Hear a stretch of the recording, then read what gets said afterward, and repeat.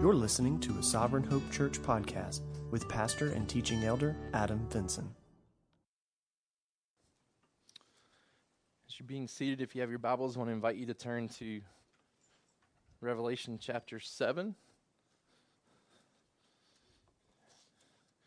We do have our sermon notes available this morning through our Google Drive that you can access through the bulletin. So if you'd like to do so, we do have that stored for you so that you can follow along there.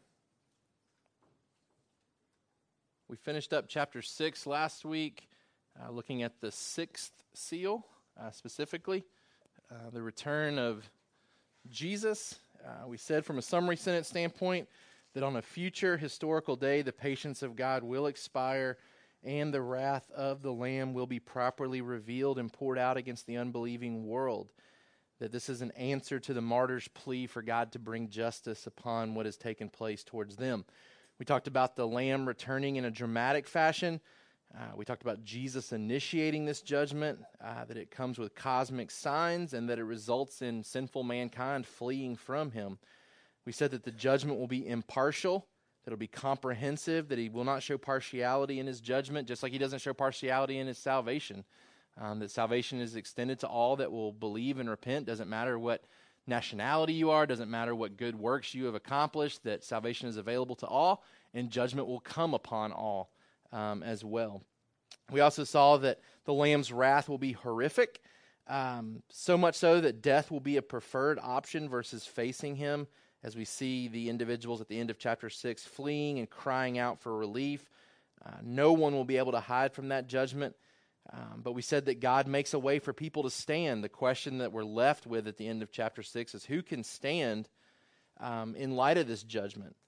And we saw from some passages of Scripture that God has made a way for us to stand before his judgment, that we can take comfort in the fact that though creation will be shaken during this time, that we can escape that shaking, that Christ remains with us and that his love remains upon us. And so from an application standpoint last week, we challenged us to not hide in our sin like the sinners will hide in their sin that day, that as believers we should work towards fighting sin, exposing sin, confessing sin, and that ultimately we're to pursue things that are eternal.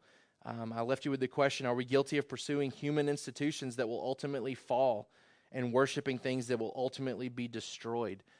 We avoid those things by keeping an eternal perspective. Which brings us now to Revelation chapter 7. And so I want to read for you our text this morning, beginning in verse 1. We'll take the time to read the whole chapter, but we're only going to cover 1 through 8 today. But I do want you to see verses 1 through 8 in their full context. It says, "After this I saw 4 angels standing at the 4 corners of the earth, holding back the 4 winds of the earth, that no wind might blow on earth or sea or against any tree. Then I saw another angel ascending from the rising of the sun with the seal of the living God, and he called with a loud voice to the 4 angels who had been given power to harm earth and sea, saying, 'Do not harm the earth or the sea or the trees until we have sealed the servants of our God on their foreheads.' And I heard the number of the sealed, 144,000, sealed from every tribe of the sons of Israel. 12,000 from the tribe of Judah were sealed, 12,000 from the tribe of Reuben, 12,000 from the tribe of Gad, 12,000 from the tribe of Asher, 12,000 from the tribe of Naphtali, 12,000 from the tribe of Manasseh, 12,000 from the tribe of Simeon, 12,000 from the tribe of Levi, 12,000 from the tribe of Issachar, 12,000 from the tribe of Zebulun, 12,000 from the tribe of Joseph, 12,000 from the tribe of Benjamin were sealed. After this I looked, and behold, a great multitude that no one could number, from every nation, from all tribes and peoples and languages, standing before the throne and before the Lamb, clothed in white robes with palm branches in their hands, and crying out with a loud voice, 'Salvation belongs to our God, who sits on the throne, and to the Lamb.' And all the angels were standing around the throne and around the elders and the 4 living creatures, and they fell on their faces before the throne and worshipped God, saying, 'Amen. Blessing and glory and wisdom and thanksgiving and honor and power and might be to our God forever and ever. Amen.' Then one of the elders addressed me, saying, 'Who are these clothed in white robes, and from where have they come?' I said to him, 'Sir, you know.' And he said to me, 'These are the ones coming out of the great tribulation. They have washed their robes and made them white in the blood of the Lamb.' Therefore they are before the throne of God and serve him day and night in his temple. And he who sits on the throne will shelter them with his presence. They shall hunger no more, neither thirst any more. The sun shall not strike them, nor any scorching heat. For the Lamb in the midst of the throne will be their shepherd, and he will guide them to springs of living water, and God will wipe away every tear from their eyes. We're specifically focusing on verses 1 through 8 this morning, looking at the 144,000 that are sealed. Our summary sentence for today: before God brings his judgment upon the earth, he intentionally seals all those that belong to him, ensuring that they will persevere in their faith in order to be spared from his coming wrath. Before God brings his judgment upon the earth, he intentionally seals all those that belong to him, ensuring that they will persevere in their faith in order to be spared from his coming wrath. For our kids, Jesus will protect all Christians when he comes back to bring judgment. What we're going to see from this text as we look at some surrounding texts as well is that essentially before God brings judgment, and he tells these angels to withhold judgment until the appropriate time, but before he brings judgment, he ensures that his people are protected from that judgment. He seals them. The idea being that they are sealed in such a way that their faith endures to the very end. So we've seen a lot about perseverance in the book of Revelation. We've seen the churches called to persevere in the book of Revelation, to not apostatize, to not wander, to not give in to idolatry, to sexual immorality, to persevere, to endure, to conquer. And what we find here in chapter 7 is that God does the work necessary to ensure that that happens.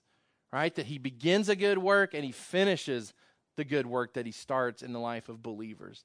So before God brings this final judgment upon the earth, he intentionally seals all those that belong to him. And that sealing ensures that they will persevere in their faith so they're spared from his coming wrath.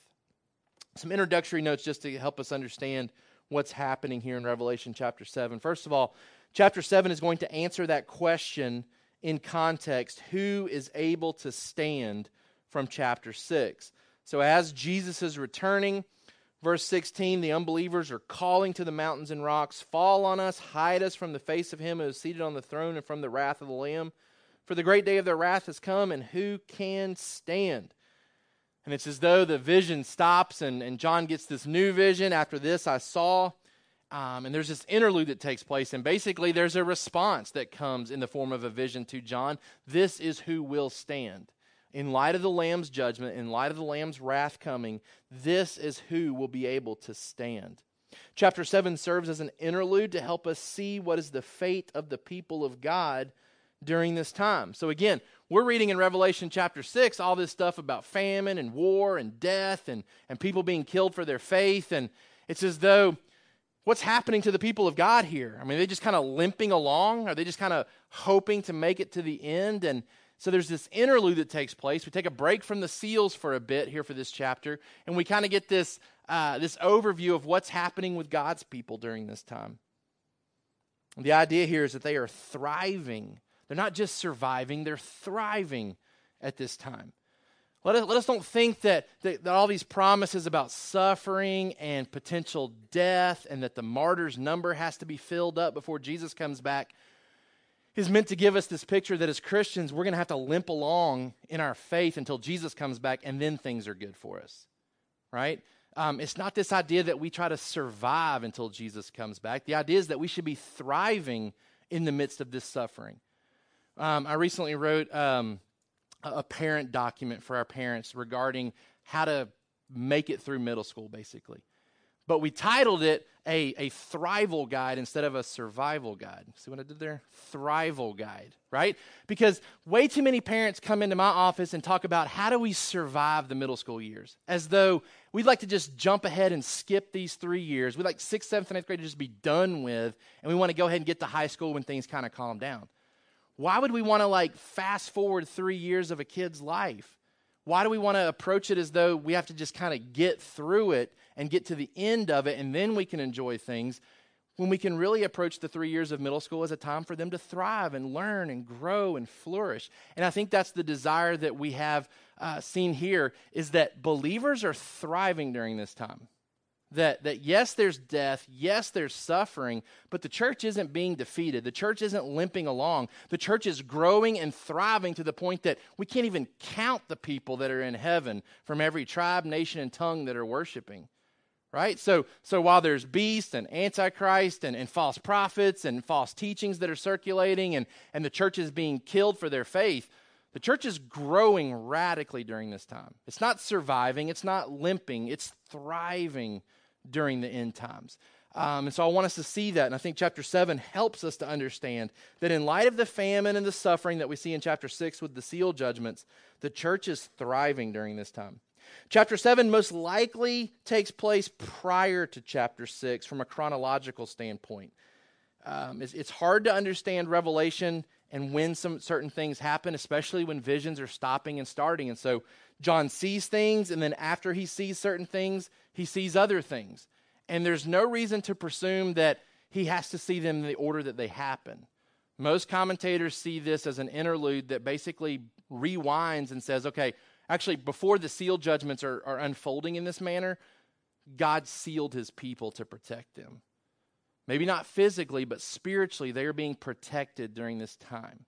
So think in terms of chapter 7 not necessarily happening in chronological order with chapter 6, that it may actually give us a picture of what took place prior to chapter 6. One reason we would think that is because in Zechariah chapter 6, this was a passage we referenced a couple of weeks ago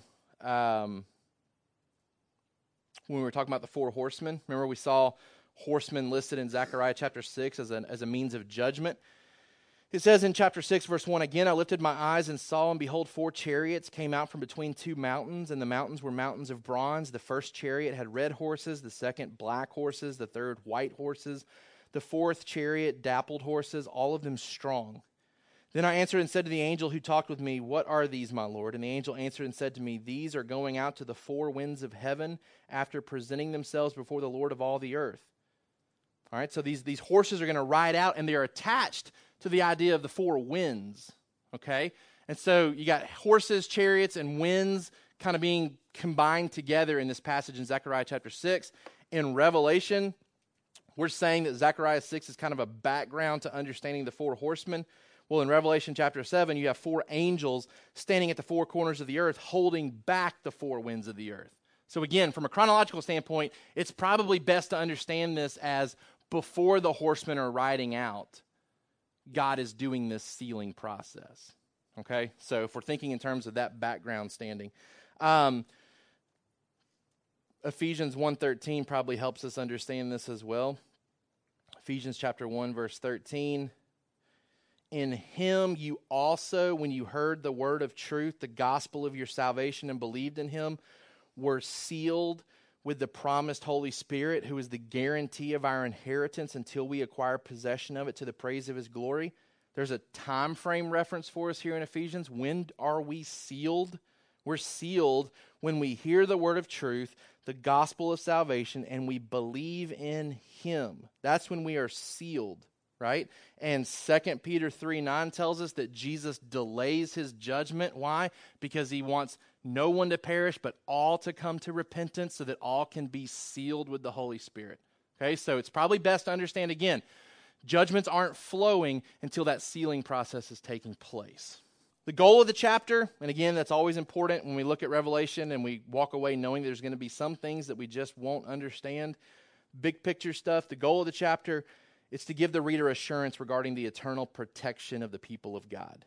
The goal of this chapter, which goes along with our summary sentence, is to reassure us as the reader that we are eternally protected as the people of God. And God works to make sure that that is the case. All right, let's get into the text here with our first point this morning. God intentionally withholds his judgment.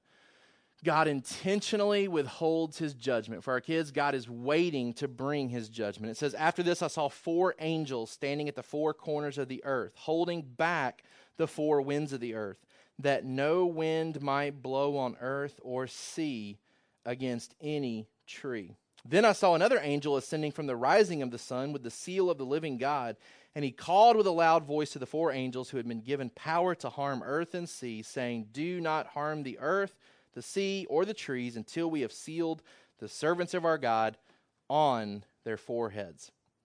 Judgment is being withheld by God intentionally. Specifically, judgment upon the entire world is withheld until the appropriate time. We see four angels. We see the four corners of the earth being mentioned here. And what that reveals to us is that God's sovereignty extends to all corners of the globe. God's sovereignty extends to all corners of the globe. And God's judgment is being withheld until the appropriate time. We see the idea of winds being attached to judgment in Jeremiah. Again, I told you at the beginning of Revelation that there was going to be a lot of Old Testament discussion to help us understand some of the pictures being given. Jeremiah 49 gives us some help in verse 36 of seeing these winds as being a tool of judgment that God uses. Jeremiah 49, verse 36. We'll start in verse 34.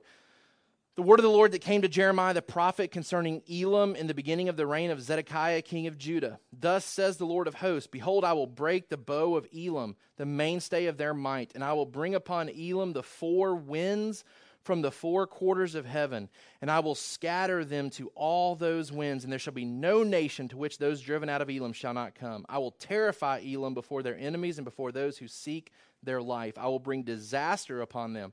My fierce anger, declares the Lord. I will send the sword after them until I have consumed them, and I will set my throne in Elam and destroy their king and officials, declares the Lord." So God's bringing judgment upon this nation of Elam, and he describes it in terms of bringing four winds from the four quarters of heaven in verse 36. So God's judgment is attached to this idea of his sovereignty and the corners of the globe. But what's comforting to us is that not only does God bring judgment from the four corners of the earth, is that he also extends salvation to the four corners of the earth, right? We see in Matthew 24:31. Matthew chapter 24, verse 31. Verse 30, "Then will appear in heaven the sign of the Son of Man. Then all the tribes of the earth will mourn, and they will see the Son of Man coming on the clouds of heaven with power and great glory. And he will send out his angels with a loud trumpet call, and they will gather his elect from the four winds, from one end of heaven to the other." Okay, so God's judgment comes from the four corners of the earth with the four winds. God's salvation comes from the exact same area, which is important. We need salvation to extend that far because deception extends that far. In Revelation chapter 20, verse 8, we find that Satan's army will come from the four corners of the earth as well. It says, when the 1,000 years are ended, Satan will be released from his prison in Revelation chapter 20. They will come out to deceive the nations that are at the four corners of the earth, Gog and Magog, to gather them for battle. Their number is like the sand of the sea. So we can real quickly see that what we're talking about is the entire globe, the entire existence of mankind, that God's judgment, his sovereignty extends to all four corners of the earth, that salvation extends to all four corners of the earth because sin and deception extends to all four corners of the earth. And so it would necessitate judgment coming upon sin if sin is extended everywhere. But by God's grace, salvation also extends there as well. Okay, so these angels are withholding this judgment that should be coming upon the earth, all four corners of it, and it's being withheld intentionally for a specific purpose. And number two, judgment will not come until every believer is sealed. It's intentionally being withheld, and it's intentionally being withheld for a specific reason: the sealing of believers. We find this out from this angel who rises from the east, announcing this plan that before the four angels can release these demonic forces or demonic judgment or whatever this looks like, before this can be released, believers need to be sealed. And therefore, it won't happen until that takes place. The angel probably rising from the east pictures that the idea of the sun coming up in the east, right? And a source of light and blessing and hope. There's an intentional group of people that God intends to save. He suspends judgment until that has happened. That's important for us to note here. God's not going to bring judgment. He's not going to bring the end. He's not going to bring these forces from the four corners of the earth until every believer is sealed. He has an intentional group of people he is saving, and he will save that group of people. And he will not bring judgment until that takes place. I think the main point that we walk away from this section, realizing that the angels may be symbolic, the winds are probably symbolic, exactly what this looks like are being pictured as best they can by John through his writings. I think the main point here is that there are good spiritual forces preventing the evil spiritual forces from commencing their destructive activity on earth until believers are given spiritual protection against losing their faith. There are good spiritual forces and the sovereign forces of God that prevent anything evil from happening on this earth, any type of judgment from coming.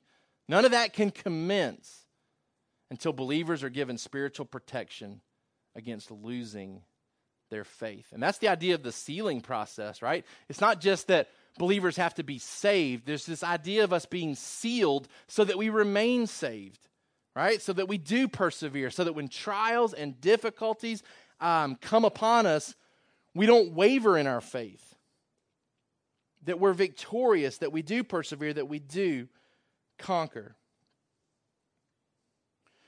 As you're writing that down, Matthew chapter 24, verse 24, for false Christs and false prophets will arise and perform great signs and wonders, so as to lead astray, if possible, even the elect. But you know what? It's not possible, right? Their deception is going to be so good, their false teaching is going to be so good, that it ought to be able to lead the elect even astray. It ought to be able to lead the best Christian astray. The deception is going to be so good, but it's not possible. Right? Jesus says, if it were possible, it would lead them astray, but it's not possible. Why? Because believers have been sealed. Believers persevere. God starts a work, God finishes a work.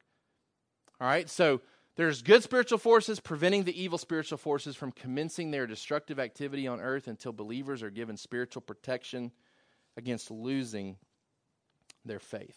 So God intentionally withholds his judgment. But number two, God intentionally protects his people as well. He intentionally withholds judgment, and he intentionally protects his people. For our kids, God is protecting his people in order to keep them saved. God intentionally protects his people. So we learn from this angel that arises from the east that these four winds will not be allowed to blow until the sealing of God's servants takes place. Hopefully that kind of leaves us with that question of what does it mean to be sealed by God? What does that actually mean? I think ultimately it means that we get to stand when judgment comes. The answer to that question in chapter 6. But from a contextual standpoint, the idea of sealing at that time, and I heard several of our discussion groups talking about the context and biblical sense of what it means to seal. I heard the idea of the king's signet ring and the sealing that he would apply to a law or to a letter that carried weight and authority to it. The idea of sealing has also the context of identity for a person, ownership, security. At that time, the common practice was to mark a slave on the forehead to identify ownership. And what we find in the book of Revelation is a lot of forehead talk, right? There's a lot of markings of the forehead. And we find here that the sealing for these believers is going to take place on their forehead, which is appropriate because they're identified as servants of God. And really that word for servant, you're probably familiar with the idea that it's actually the word slave. So we're talking about slaves of God in the context at that time being identified with their owner and being sealed by their heavenly Father on the forehead. That would have absolutely made sense to the churches that were reading this because the slave concept, you would have seen people marked on their foreheads and you would have known who they belonged to, which is also why we see the mark of the beast being applied to the forehead as well. It's a distinguishing mark that separates believers and unbelievers. Again, it's symbolic, right? Like I don't think we're ever really going to have a time where we're walking around and we have markings on our foreheads. I think it's completely symbolic, okay? I think that the sealing of the believer is to be understood from a spiritual standpoint. And I think, too, the understanding with the mark of the beast would be understood in a spiritual context as well. All right? But what we find is that the idea, the context at that time for what it would have meant to be sealed, it would have been tied to the idea of ownership, security. Who do you belong to? All right? It could mean protection from physical harm. It could mean protection from demons. It could mean protection from losing one's faith. And we're going to kind of unpack the possibilities as we get into this. I think there's some possible background that we can see as well. First of all, from the idea of the Passover. All right, think about the Passover. When God's judgment is coming due to the Passover, right? Back in Egypt, the final plague, God's going to bring judgment upon the nation of Egypt, right? And so he's going to try to bring judgment upon them, and their firstborn son's going to die. What do the believers, what do the Israelites have to do to be spared from that? They have to mark their doors, right? They have to put a seal of protection upon their door. They have to mark it with the blood of the Lamb. That blood's meant to protect them, right? So we have the idea of the sealing there, protection from God's judgment. But then if you have your Bibles, turn to Ezekiel chapter 9. I think this gives great background knowledge for how we can understand the sealing protection of God. Ezekiel chapter 9.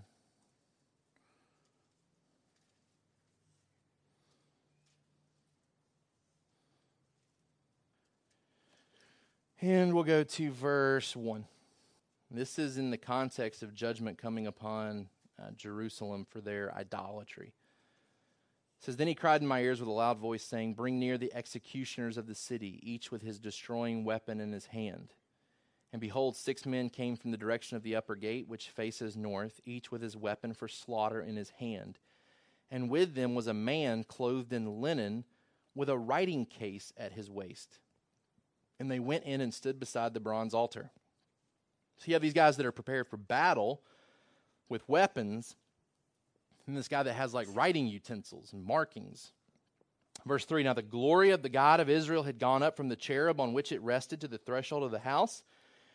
And he called to the man clothed in linen who had the writing case at his waist. And the Lord said to him, Pass through the city, through Jerusalem, and put a mark on the foreheads of the men who sigh and groan over all the abominations that are committed in it. And to the others he said in my hearing, Pass through the city after him and strike. Your eye shall not spare, you shall show no pity. Kill old men outright, young men and maidens, little children and women, but touch no one on whom is the mark." Right? That sounds a lot like what we're reading about here in Revelation. Again, my hope is that showing you some of the background information in the Old Testament helps us to see that what's taking place in Revelation, the wordage that's being used, the pictures that are being given to John are consistent with how God has always functioned. When he brings judgment, he brings it in this type of context. He brings it in these type of pictures. So he's just drawing upon previous pictures that he's used with God's people all along. Okay? And so there's this idea that God's going to bring judgment on the city of Jerusalem, but there are people who are grieved over the sin. Like these are people that are different from those that are engaged in the idolatry. These are the remnant who have not sold their souls to this. Okay? And God says, mark them on their foreheads. Don't kill them, kill everybody else. And this might have been actually a physical marking, right? Similar to when Israel invades Jericho and the cord is hanging out of Rahab's window, right? They're told to kill everybody except for the people that are in that room. A physical marking that spared her and her family from judgment. So think in terms of this background information. If you're someone who's in the New Testament reading Revelation for the first time, you would have been well versed in the Old Testament, right? And again, we talked, I think, last week, we aren't as well versed in the Old Testament as we should be because we oftentimes think of it as old and outdated and for Israel only, and maybe doesn't have the same bearing on us as the New Testament does, and so we're not as well versed in it as we should be. But if we were, I think we would read Revelation and we would hit this idea in Ezekiel and say, oh, that makes total sense to me. Like I've heard that before. The idea of God sealing his people, marking his people to spare them from his judgment. We see that pretty clearly here in Ezekiel chapter 9. Protection against God's judgment. Which as I was reading this, it kind of made me think in terms of 2 Thessalonians chapter 2. Talking about the great deception that's going to come and how God spares his people from that. God protects his people from the deception that comes. 2 Thessalonians 2 talks a lot about the deception, but think about it in terms of this. It says, "Now concerning the coming of our Lord Jesus Christ and our being gathered together to him, we ask you, brothers, not to be quickly shaken in mind or alarmed either by a spirit or a spoken word or a letter seeming to be from us to the effect that the day of the Lord has come. Let no one deceive you in any way, For that day will not come unless the rebellion comes first and the man of lawlessness is revealed, the son of destruction, who opposes and exalts himself against every so-called God or object of worship, so that he takes his seat in the temple of God, proclaiming himself to be God. Do you not remember that when I was still with you, I told you these things? And you know what is restraining him now, so that he may be revealed in his time. For the mystery of lawlessness is already at work. Only he who now restrains it will do so until he is out of the way. And then the lawless one will be revealed, whom the Lord Jesus will kill with the breath of his mouth and bring to nothing by the appearance of his coming. We talked at that time when we went through 1st and 2nd Thessalonians, the idea of God withholding certain things so that his purposes could play out before he let certain things come about. So this Antichrist can't even come on the scene. He's being withheld and restrained. Satan can't carry out what he even wants to do until God gives him permission to do it. Again, probably being able to tie this to the idea that the great deceiver, the deception that's going to extend to the four corners of the earth, that's not going to be allowed to happen until the sealing takes place, till all believers are sealed and protected from this happening. God's in control, as we've seen all through Revelation. He's in control of when this happens and how it happens. Believers are sealed on their foreheads to show their identity is tied to God. He owns them. And God ensures the salvation of his people. So we see here in Revelation chapter 7, the idea of God sealing his people, sealing them by marking them on their foreheads. If you jump ahead to Revelation chapter 9, verse 4, you see this come up again, and we'll get to it very soon. When the trumpet judgments are happening, it says, then from the smoke came locusts on the earth. And we're going to see that when we get into some of these judgments, they parallel very well with a lot of the plagues that came upon Egypt. Then from the smoke came locusts on the earth, and they were given power like the power of scorpions of the earth. They were told not to harm the grass of the earth or any green plant or any tree, but only those people who do not have the seal of God on their foreheads. So we see the seal of God's protection coming to play here at this time. When this trumpet is being blown and this judgment is coming, it cannot affect God's people. We know from the plagues in Egypt, there were plagues that couldn't affect God's people too, right? That darkness came upon the Egyptians, but not upon the Israelites. They were protected. They were guarded. They were sealed. And that takes place here in Revelation chapter 9. The sealing of God comes up. I do think in terms of the sealing here that it's more about spiritual protection than physical protection. Why? Because the martyrs were told, there's more of you to come, right? Like there's no promise that we should see here that God's people are protected from physical harm from others. In fact, it's promised. But we can find comfort that the sealing protects us spiritually so that deception doesn't set in, and also that the trials don't weaken our faith to the point that we abandon the faith. The sealing of the Holy Spirit secures us unto the day of redemption. It guarantees our inheritance, that we make it to the end. Unbelievers carry a similar mark, but their term is used in the idea of simply marking rather than sealing. There's no promises really attached to them. There's no hope in their marking. But in Revelation chapter 13, we see the opposite of being sealed by God. We see that mark of the beast. In Revelation 13, verse 16, again, on the foreheads, it causes all, both small and great, both rich and poor, both free and slave, to be marked on the right hand or the forehead, so that no one can buy or sell unless he has the mark. That is the name of the beast or the number of its name. This calls for wisdom. Let the one who has understanding calculate the number of the beast, for it's a number of a man, and his number is 666. Revelation chapter 14, verse 9. Another angel, a third, followed them, saying with a loud voice, if anyone worships the beast and its image and receives a mark on his forehead or on his hand, he will drink the wine of God's wrath. Revelation chapter 16, verse 2. So the first angel went and poured out his bowl on the earth, and harmful and painful sores came upon the people who bore the mark of the beast and worshipped its image. Revelation chapter 20, verse 4. Then I saw thrones, and seated on them were those to whom the authority to judge was committed. Also I saw the souls of those who had been beheaded for the testimony of Jesus and for the word of God. Those who had not worshipped the beast or its image, had not received its mark on their foreheads or their hands. They came to life and reigned with Christ for 1,000 years. The reason we're not taking the mark of the beast is because our foreheads have already been marked. We've already been sealed, right? We don't have to worry about our spiritual life moving forward. We are guaranteed to make it to the end. the markings, two different people groups being marked two different ways. What does it mean to be sealed by God? It means that the Holy Spirit indwells us, saves us, and keeps us saved. Keeps us saved. And we're going to come back at the very end and talk about, do we participate in that? Or do we just sit back and enjoy the ride? How do we participate in that actual sealing process? All right, number 2. Who are the 144,000? Who are the 144,000? Hopefully, as in your discussions this morning, you saw that it's the Jehovah's Witness group that is really tied to this passage of Scripture, and they're really identified with their belief system about this. What did you guys find or kind of settle on as far as what did Jehovah's Witness believe about this passage? They're the only ones that go to heaven. It's Okay. 44,000. Yep. And there's no guarantee. I mean, you can work hard, but there's no guarantee you're one of them. Right. Yeah.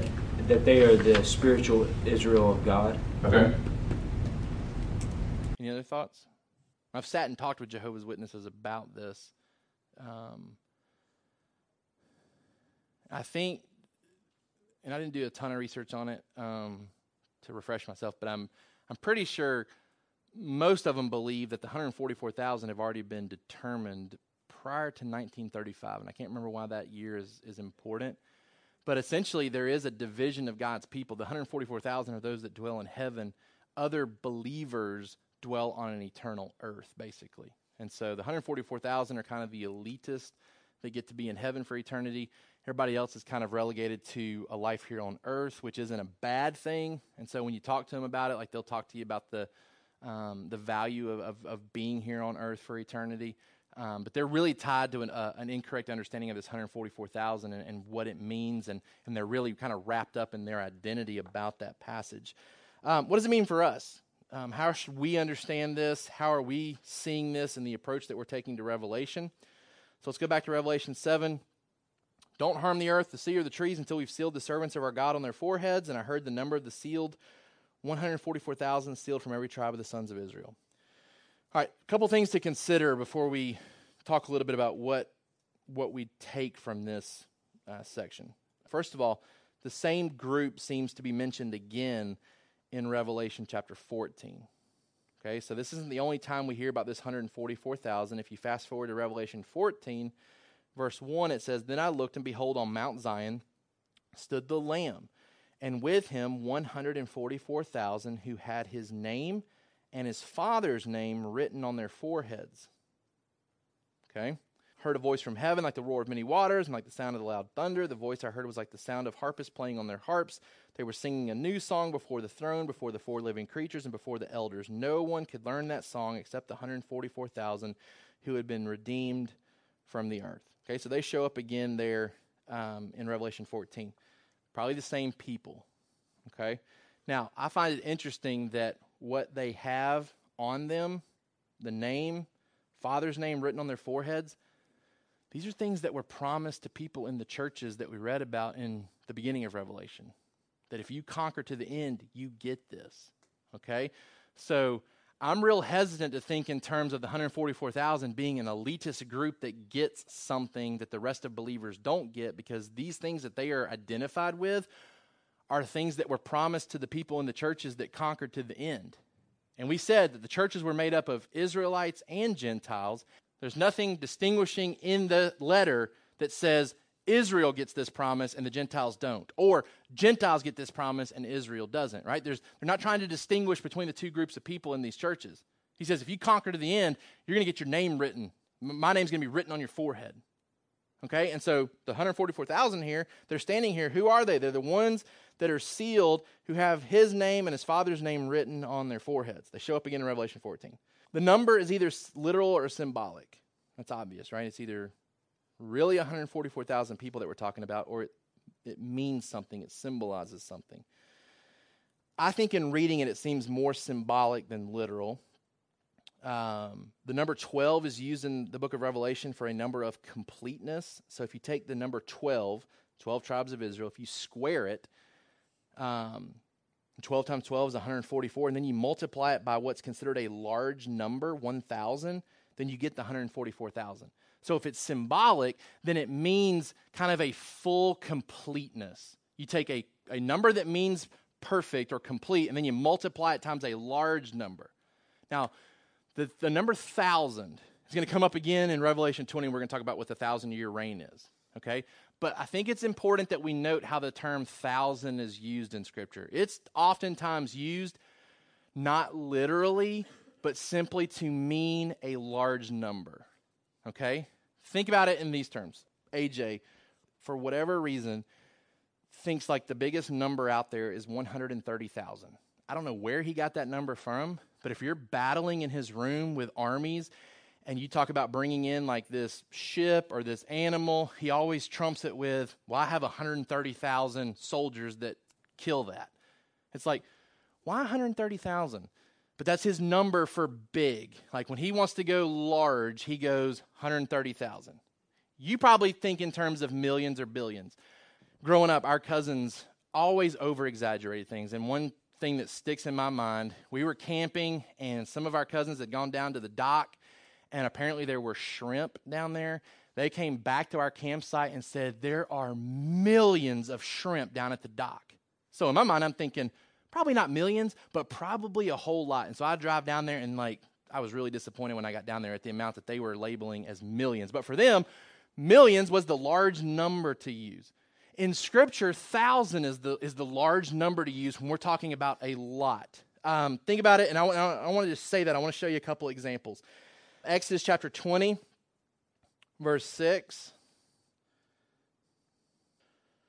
Because you need to remember this, because when it comes back and I tell you that 1,000 years isn't literal, it's based off of this understanding as well. Exodus chapter 20, verse 6.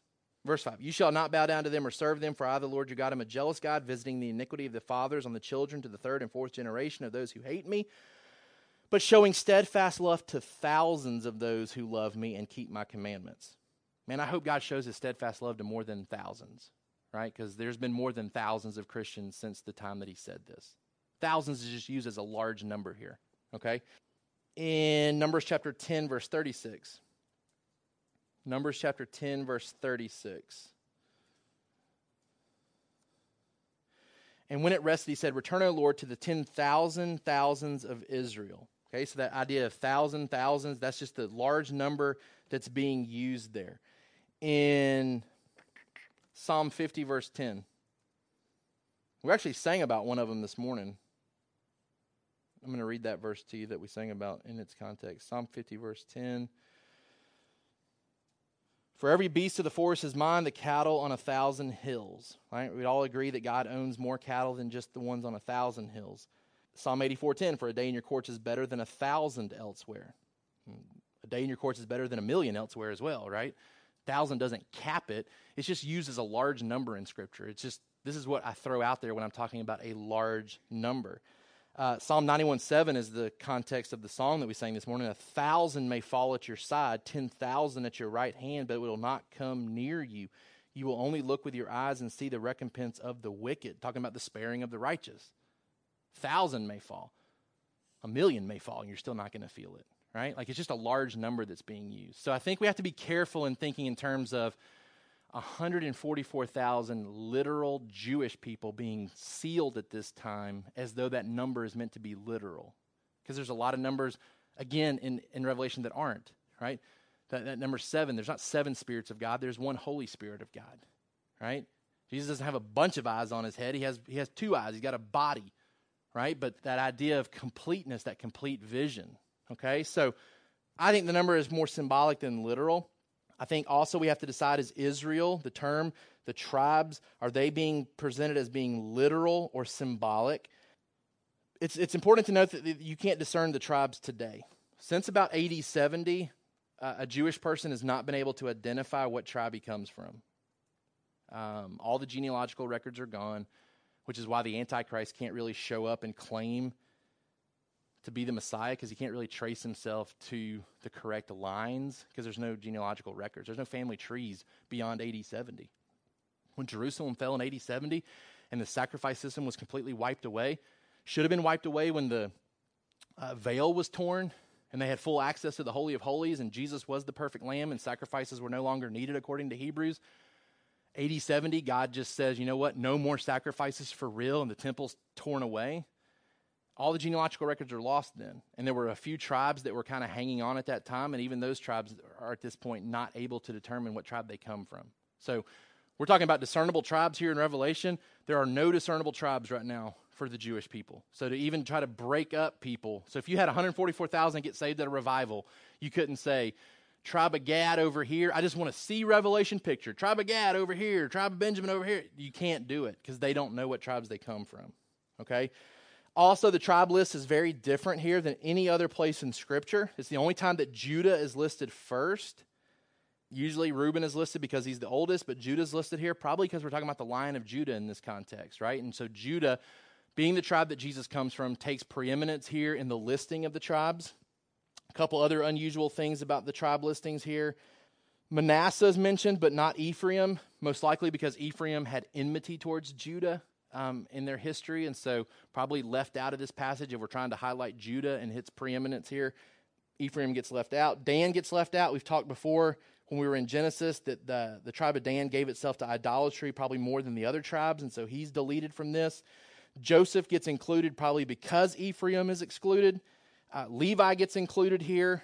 Normally he's left out because he doesn't get a land inheritance, but here it is included because it's not really talking about land. It's also kind of interesting to note that the concubine kids are listed higher in this list than they ever are listed anywhere else in Scripture, which probably alludes to the inclusion of outsiders into God's kingdom. Because these are not descendants of Leah and Rachel. These are concubine kids, kind of the outsiders that are actually given more preeminence here than they're given anywhere else in Scripture, which is a nod to the fact that outsiders are included in God's plan, Gentiles being included.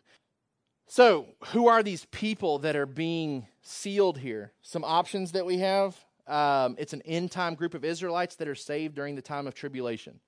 That's the futurist approach. That's the left-behind approach. That's the belief that the church is gone. Gentiles are predominantly in heaven. Tribulation ensues for 7 years with all these judgments, and during that time, 144,000 Israelites get saved. Okay? That's one option. The other main option is that this is a representation of the sum of God's people on earth. That basically Israel and the church are one, and so this is a picture of the church in the terms of Israel. David Platt believes that the reason we have them being identified in terms of Israel here and then more as an innumerable amount of nations in the rest of this chapter is because you have Jesus presented as the Lion of Judah, and then the Lamb who purchases people from every nation in chapter 5. And so he's saying that this is a picture of the Lion of Judah saving the church in the terms of Israel. And then in verse 9 of chapter 7, him saving them in the terms of the Lamb who purchases from every tribe, nation, and tongue. So you got two options here. I haven't found anybody who doesn't hold to a futurist perspective that thinks this is literal Israel. Okay, so futurist perspective, again, is the idea of the left behind, rapture, church and Israel are separate entities that have separate plans of God attached to them. I haven't found anybody that believes what I've presented to you, that the church and Israel should be understood as one people of God, that think this is a unique amount of Israelites that get included in the end times. I haven't found anybody that holds to that. Okay, so it's either you believe church and Israel are separate, or you believe church and Israel are one. If you believe church and Israel are separate, this is a group of 144,000 people that get saved at the end. If you believe church and Israel are one, it's a picture of the church in terms of Israel. Okay? Here's what I think we can know, because I'm not sure exactly how to understand the 144,000 and who they are. But here's what I do know, and that leads me to believe that this is the church in terms of Israel. Here's why I believe that. First of all believers are called his servants and slaves. Okay? All believers are referenced this way. So it says, don't let the winds blow until the servants of God have been sealed on their foreheads. Well, in Revelation 2:20, all believers are referenced this way. Revelation 2:20. But I have this against you, that you tolerate that woman Jezebel, who calls herself a prophetess, is teaching and seducing my servants to practice sexual immorality. Talking about Jews and Gentiles alike. Revelation chapter 19:5. Another incident where All of God's people are referenced this way. And from the throne came a voice saying, "Praise our God, all you his servants, you who fear him, small and great." All believers are called his servant slaves. We can know that. Secondly, all believers are purchased through Christ's redemption. All believers are purchased through Christ's redemption. Now, I told you that I think the people in 7 are the same people in chapter 14. So that 144,000 shows up again in Revelation 14. Who are these people? It's these that have been redeemed from mankind. And that's true of all believers, right? We've been redeemed from sinful mankind. Who are these 144,000, the text asks? These have been redeemed from mankind. All right?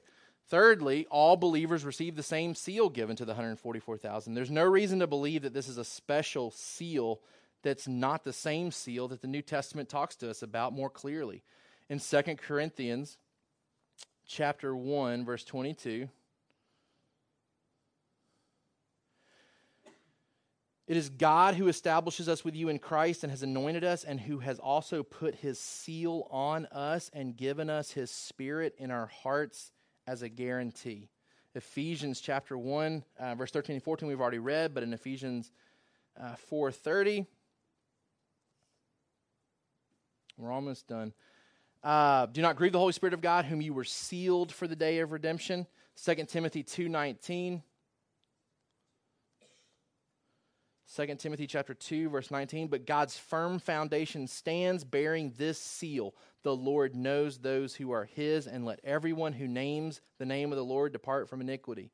Which implies that everyone who names the name of the Lord is also his, bearing his seal. Revelation chapter 3, verse 12. The one who conquers, I will make him a pillar in the temple of my God. Never shall he go out of it. I will write on him the name of my God and the name of the city of my God, the New Jerusalem, which comes down from my God out of heaven, my own new name.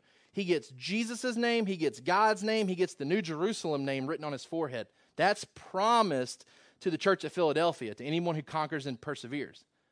So try telling somebody in Philadelphia that you don't have the same seal as the 144,000 who have the name of God written on their foreheads, because they're going to stand up and say, absolutely not, because we were promised that. We were promised that same seal. It's a promise that's extended to all believers. Revelation chapter 22, verse 4.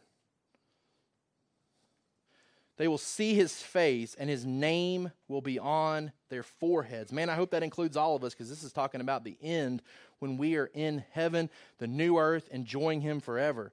His name is on our foreheads. So all believers are called his servants. All believers are redeemed.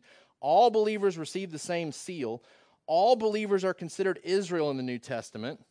Romans 2:29 talks about the true Israel. I'm just going to read a couple of these real quick to you, just as a refresher. We've talked extensively about why I think the church and Israel are one people of God. But a Jew is one inwardly, and circumcision is a matter of the heart, by the Spirit, not by the letter. His praise is not from man, but from God. Talking about the inward aspects of what makes a Jew a Jew. Romans chapter 4, verse 11. Talking about Abraham, he received the sign of circumcision as a seal of the righteousness that he had by faith while he was still uncircumcised. The purpose was to make him the father of all who believe without being circumcised, so that righteousness would be counted to them as well. So Abraham is our father, whether you're a Jew or not a Jew. Galatians 3:7, the last one I'll read. I've got several others here if you need additional evidence. But Galatians 3:7, know then that as those of faith who are the sons of Abraham. The scripture, foreseeing that God would justify the Gentiles by faith, preached the gospel beforehand to Abraham, saying, you shall all the nations be blessed. But here's kind of the kicker, the last thing that I wanted to mention to you. I don't think God's done with ethnic Israel yet either. So in Romans chapter 11, and I'm going to probably go back and post our notes from Romans chapter 11 when I preach through Romans chapter by chapter. It's hard to get away from what Paul says in Romans about this future anticipation of salvation for Israel. But here's the thing. If we're talking about Israel being a literal 144,000 being saved, man, it pales in comparison to the amount of Gentiles that are in heaven in verse 8 or verse 9.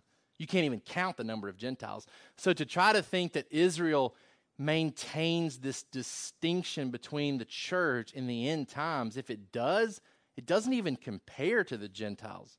Like it falls well short of the number of Gentiles that are there in the end if we want to hold to a strict number of Israelites being saved. I do think that God brings ethnic Israel back into this. I do think that God is going to save ethnic Israel more and more as it gets closer to him coming back. Is it literally 144,000? I don't think so. I don't think that number is significant or special. I think it just means a complete, perfect, large number. The number that's supposed to be sealed will be sealed in conjunction with all the Gentiles as well being sealed. All right?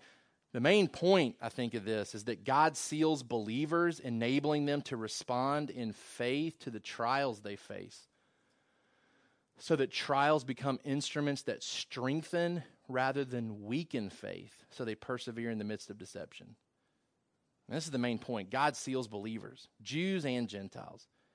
And by sealing them with the Holy Spirit, it enables them to respond in faith, so that when trials come, it strengthens us rather than weakens us, so that we persevere when deception comes. That's what the sealing part means. God saves us and he keeps us saved. And he does everything necessary to make sure that happens.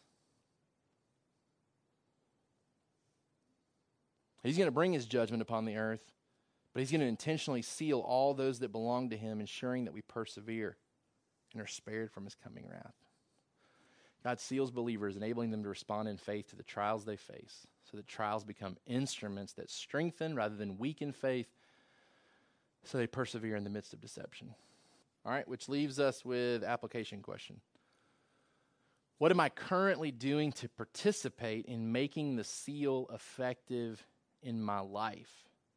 Because here's the thing, I don't think we just get to sit back and stay sealed without an active participation in that. Not that God needs us, but God calls us to participate in the sealing process, in so much that the Holy Spirit's purpose is to draw to memory things that Jesus has told us. Well, it becomes my responsibility then to feed my mind with things that Jesus has told me, so the Holy Spirit can prompt me of those things in times of need, right? That God is the one who empowers me to work out my salvation with fear and trembling, but I have a responsibility to work out my salvation with fear and trembling, right? So the Holy Spirit empowers me to persevere, but I am called to not grieve the Holy Spirit, but to walk in the Spirit, enabling that sealing to be effective in my life. And it's guaranteed to happen. Okay, so this is where thinking in terms of what is a Christian supposed to do, and we think in terms of reading the Bible, memorizing Scripture, going to church. Those are things that we participate in because the Holy Spirit uses those things as an act of sealing us until the day of redemption. Right? God has gifted us with the privilege of being in fellowship with other believers through a local church to enable us to stay faithful to him, so that a spirit of unbelief doesn't spring up in us, so that sin doesn't creep inside of us and draw us away from the faith. We don't get drawn away from the faith. We don't get deceived by false teachers. If it were possible, we would, but it's not possible because we're sealed by the Holy Spirit. We're sealed to the day of redemption. But the Holy Spirit uses our participation, uses the local church to ensure that we are sealed to the day of redemption. Okay, so we have a responsibility to participate in that, which leads us to our family worship questions. How do we participate with the Holy Spirit in our sealing? How does the local church participate in our sealing? So this is a great way for us as parents, especially with kids, to think through teaching them the whys behind a lot of the things that we do.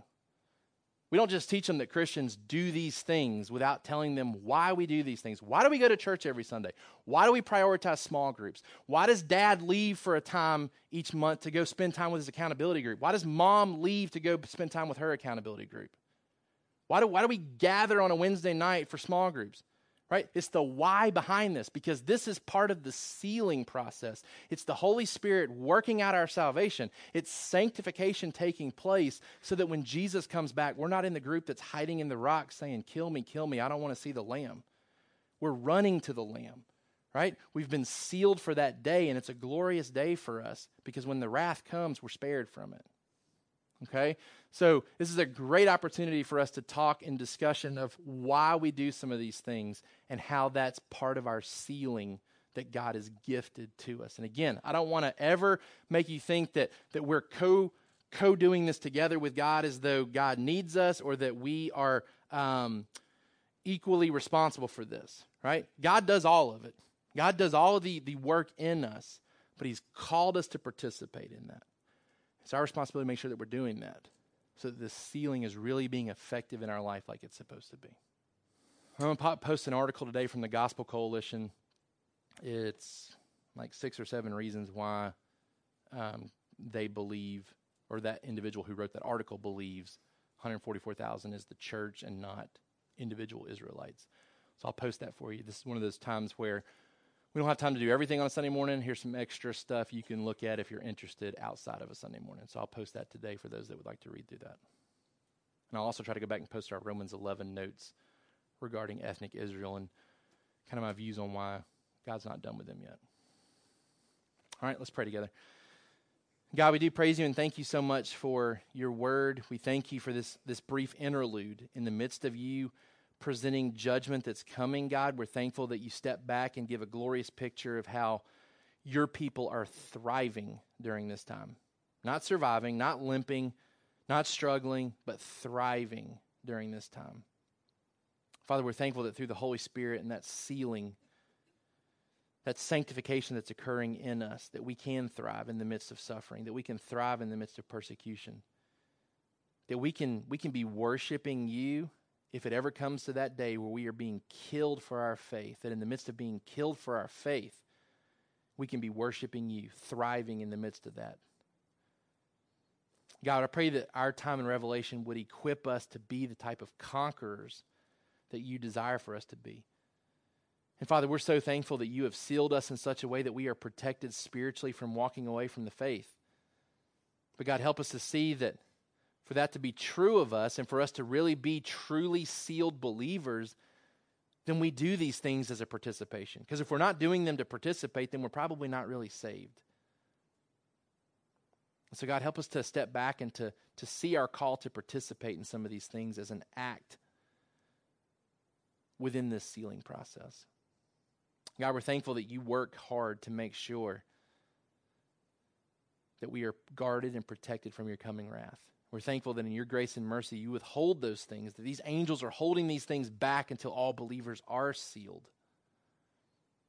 We're thankful for that delay. God, help us to be urgent in the midst of that delay, to call others to you during that time. Father, I pray that you would continue to challenge us and encourage us as we leave today. Pray that these things that we've talked about would stay with us and stay upon our minds and our hearts, and they would carry us through until next week. And we ask these things in Jesus' name. Amen. Thank you for listening to the Sovereign Hope Church podcast. We trust that you've been encouraged by the word. For more information about our church, please visit our website at www.sovhope.org. Again, that's www.sovhope.org.